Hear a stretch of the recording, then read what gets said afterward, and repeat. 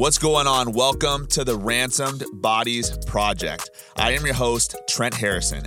I am the founder and CEO of Ransomed Bodies Training. This podcast is for those who want more out of their fitness journey and who are ready to unlock their fullest potential with their physique without cutting out your favorite carbs or eating within a 4-hour window. You are going to learn how to turn your body into a fat-burning furnace and muscle-building machine. I am going to break down some of the biggest myths, controversies, and questions that you are facing right now that are stopping you from unlocking your best self. You ready? Let's get it.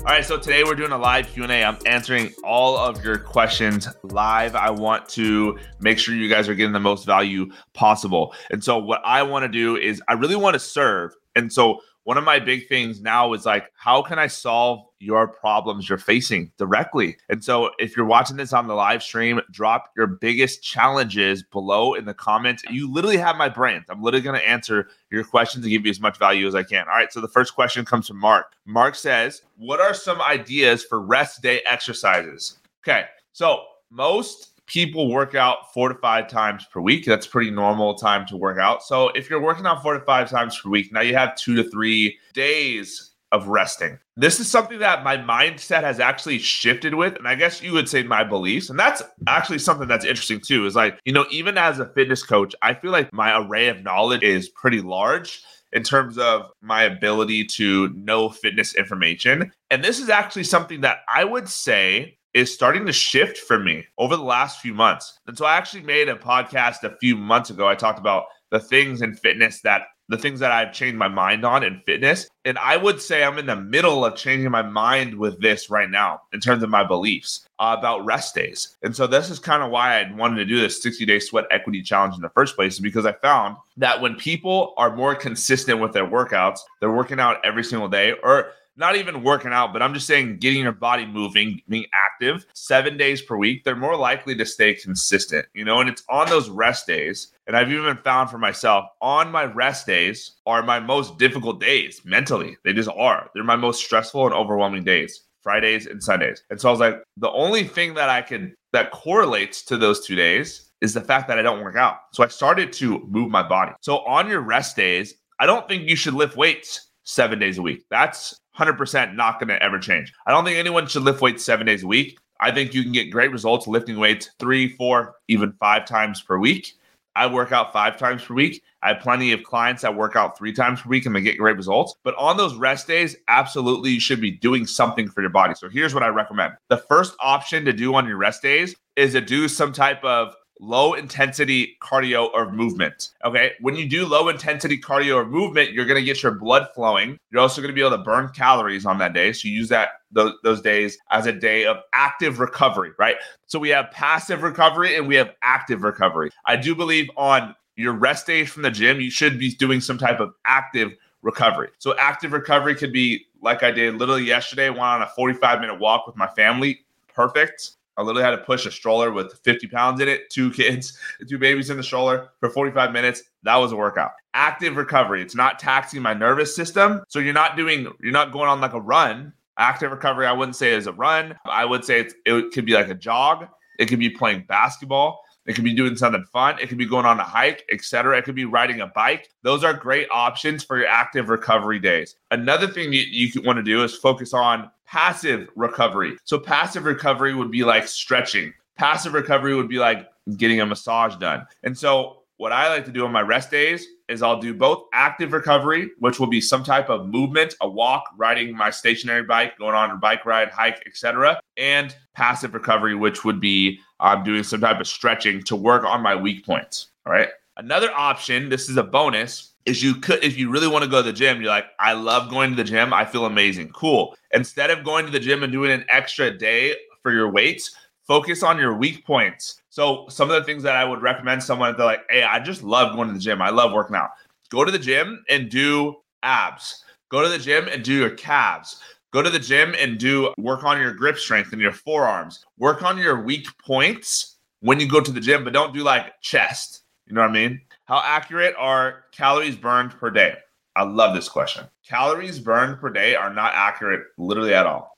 Literally at all. And it's funny because if you guys, most people have an Apple Watch or something that they track calories on. Next time you go on the treadmill or whatever your machine is, the treadmill or the bike, I want you to do this. Do a calorie comparison. So look at the amount of calories your watch says you burned or your Fitbit says you burned versus the amount of calories that the treadmill says you burned or the Stairmaster says you burned. And I guarantee you they're not going to be the same number. You're like, I don't understand.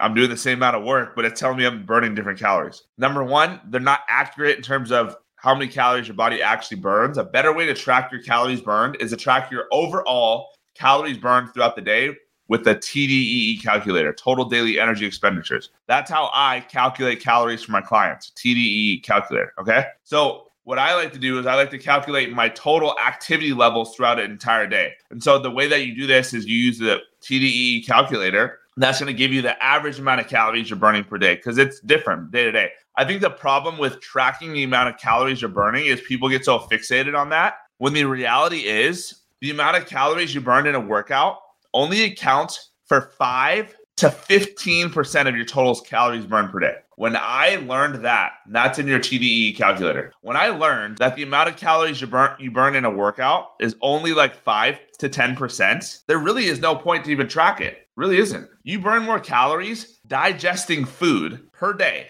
than you do burning calories in the gym. Man, that's a sobering statistic. You do. TEF, thermic effect of feeding, versus your active calories burned. Your thermic effect of feeding, the amount of calories your body burns by digesting food. Did you know that?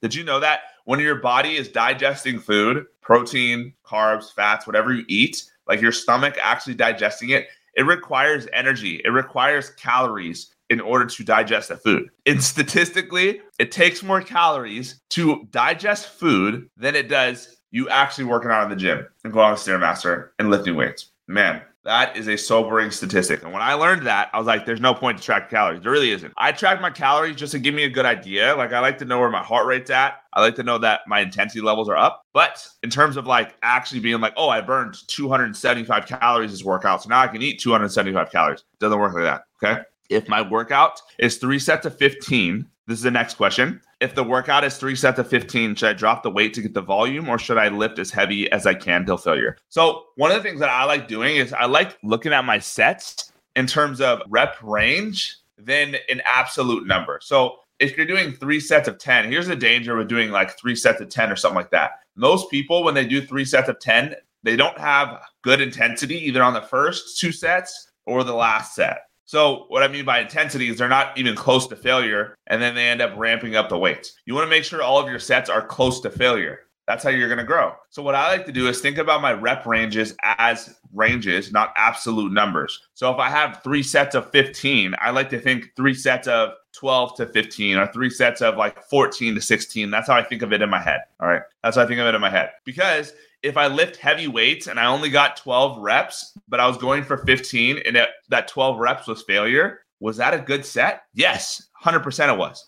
100% it was. The thing that matters more than hitting the reps is your intensity level. So if you're going for a set of 10 and you only hit 8, but that 8 was extremely difficult and your muscles were shaking and it took you like 6 seconds to finish the last rep, you barely got it up, there's no way you could have done another rep, that is a better set than doing a set of 10 and being like, oh, I probably could have done 3 or 4 more. So always go for intensity over the actual numbers itself. Now, if you have a set of 15, but you only got 8, okay, then you probably should drop the weight the next set. That doesn't mean it was a bad set, but you should make an adjustment. So typically what I will do is I'll shoot for the number. And then if it was lower, let's say I hit 11, but I was going for 15 and I got another set left, I typically will drop the weight for that next set in order to get closer to the 15. But I don't have to hit that 15. I just have to train close to failure. Also, on the other end of the spectrum, let's say you hit 15. That doesn't mean the set's done. If you got more gas in the tank, you're like, I could do 2 more,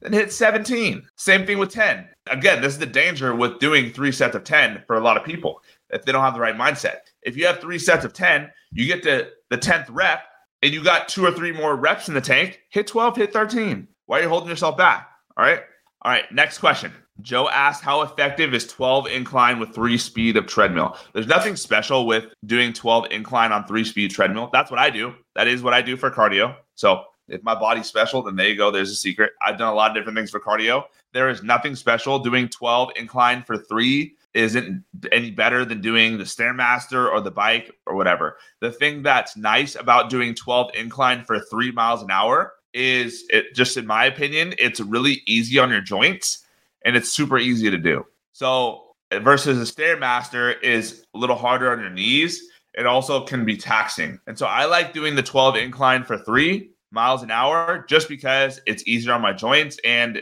I just feel like when I do it, it's not hard to do. And I think most people could do it no matter what your injuries or age. Another thing you could do too is I'll do what I've been doing right now is I'll do 8.5 incline for 3.5 miles an hour. So if the 12 incline is too much for you, like sometimes, honestly, when I do on the treadmill, I like to be on my phone and respond to messages and I multitask. And so sometimes the 12 incline hurts my back a little bit.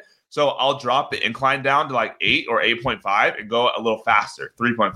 So just feel it out and see what works best for you. But there's no magic with it. The next question, how long do you have to be off of creatine before you are depleted and have to reload?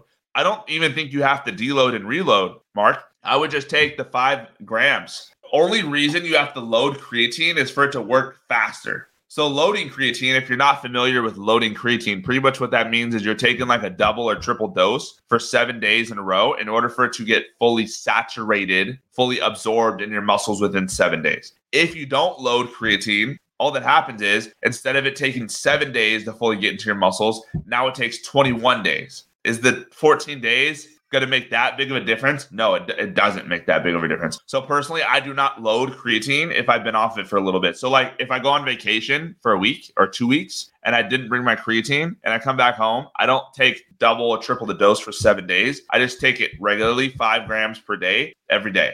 And normally 7 days of loading versus 21 days of not loading it is not a big difference. So I don't think anyone needs to load creatine. Just take the recommended dose every single day. And then last question, if you train with a friend one day, should you stay on your routine or is it okay to work something else for that day?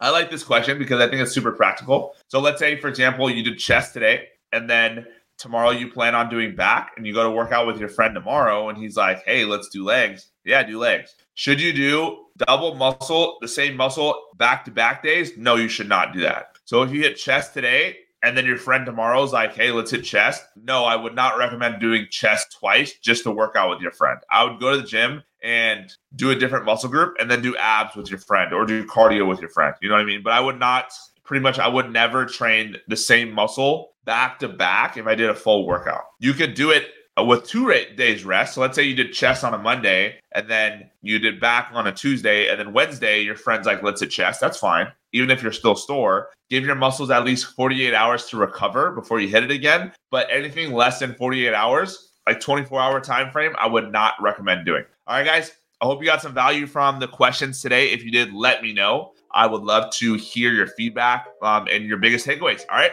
have the best day of your entire life. Go crush your workout, and I'll talk to you next time. Peace. Thank you so much for tuning in today. I hope you got some value from this episode. If you would like to learn more about how I can help you lose your next 15 to 30 plus pounds, build muscle, and develop a healthy lifestyle, just DM me on Instagram at TrizzlemanFitness with the word transform, and I will reach out to you directly to see if I can help. I will see you on the next episode, and God bless.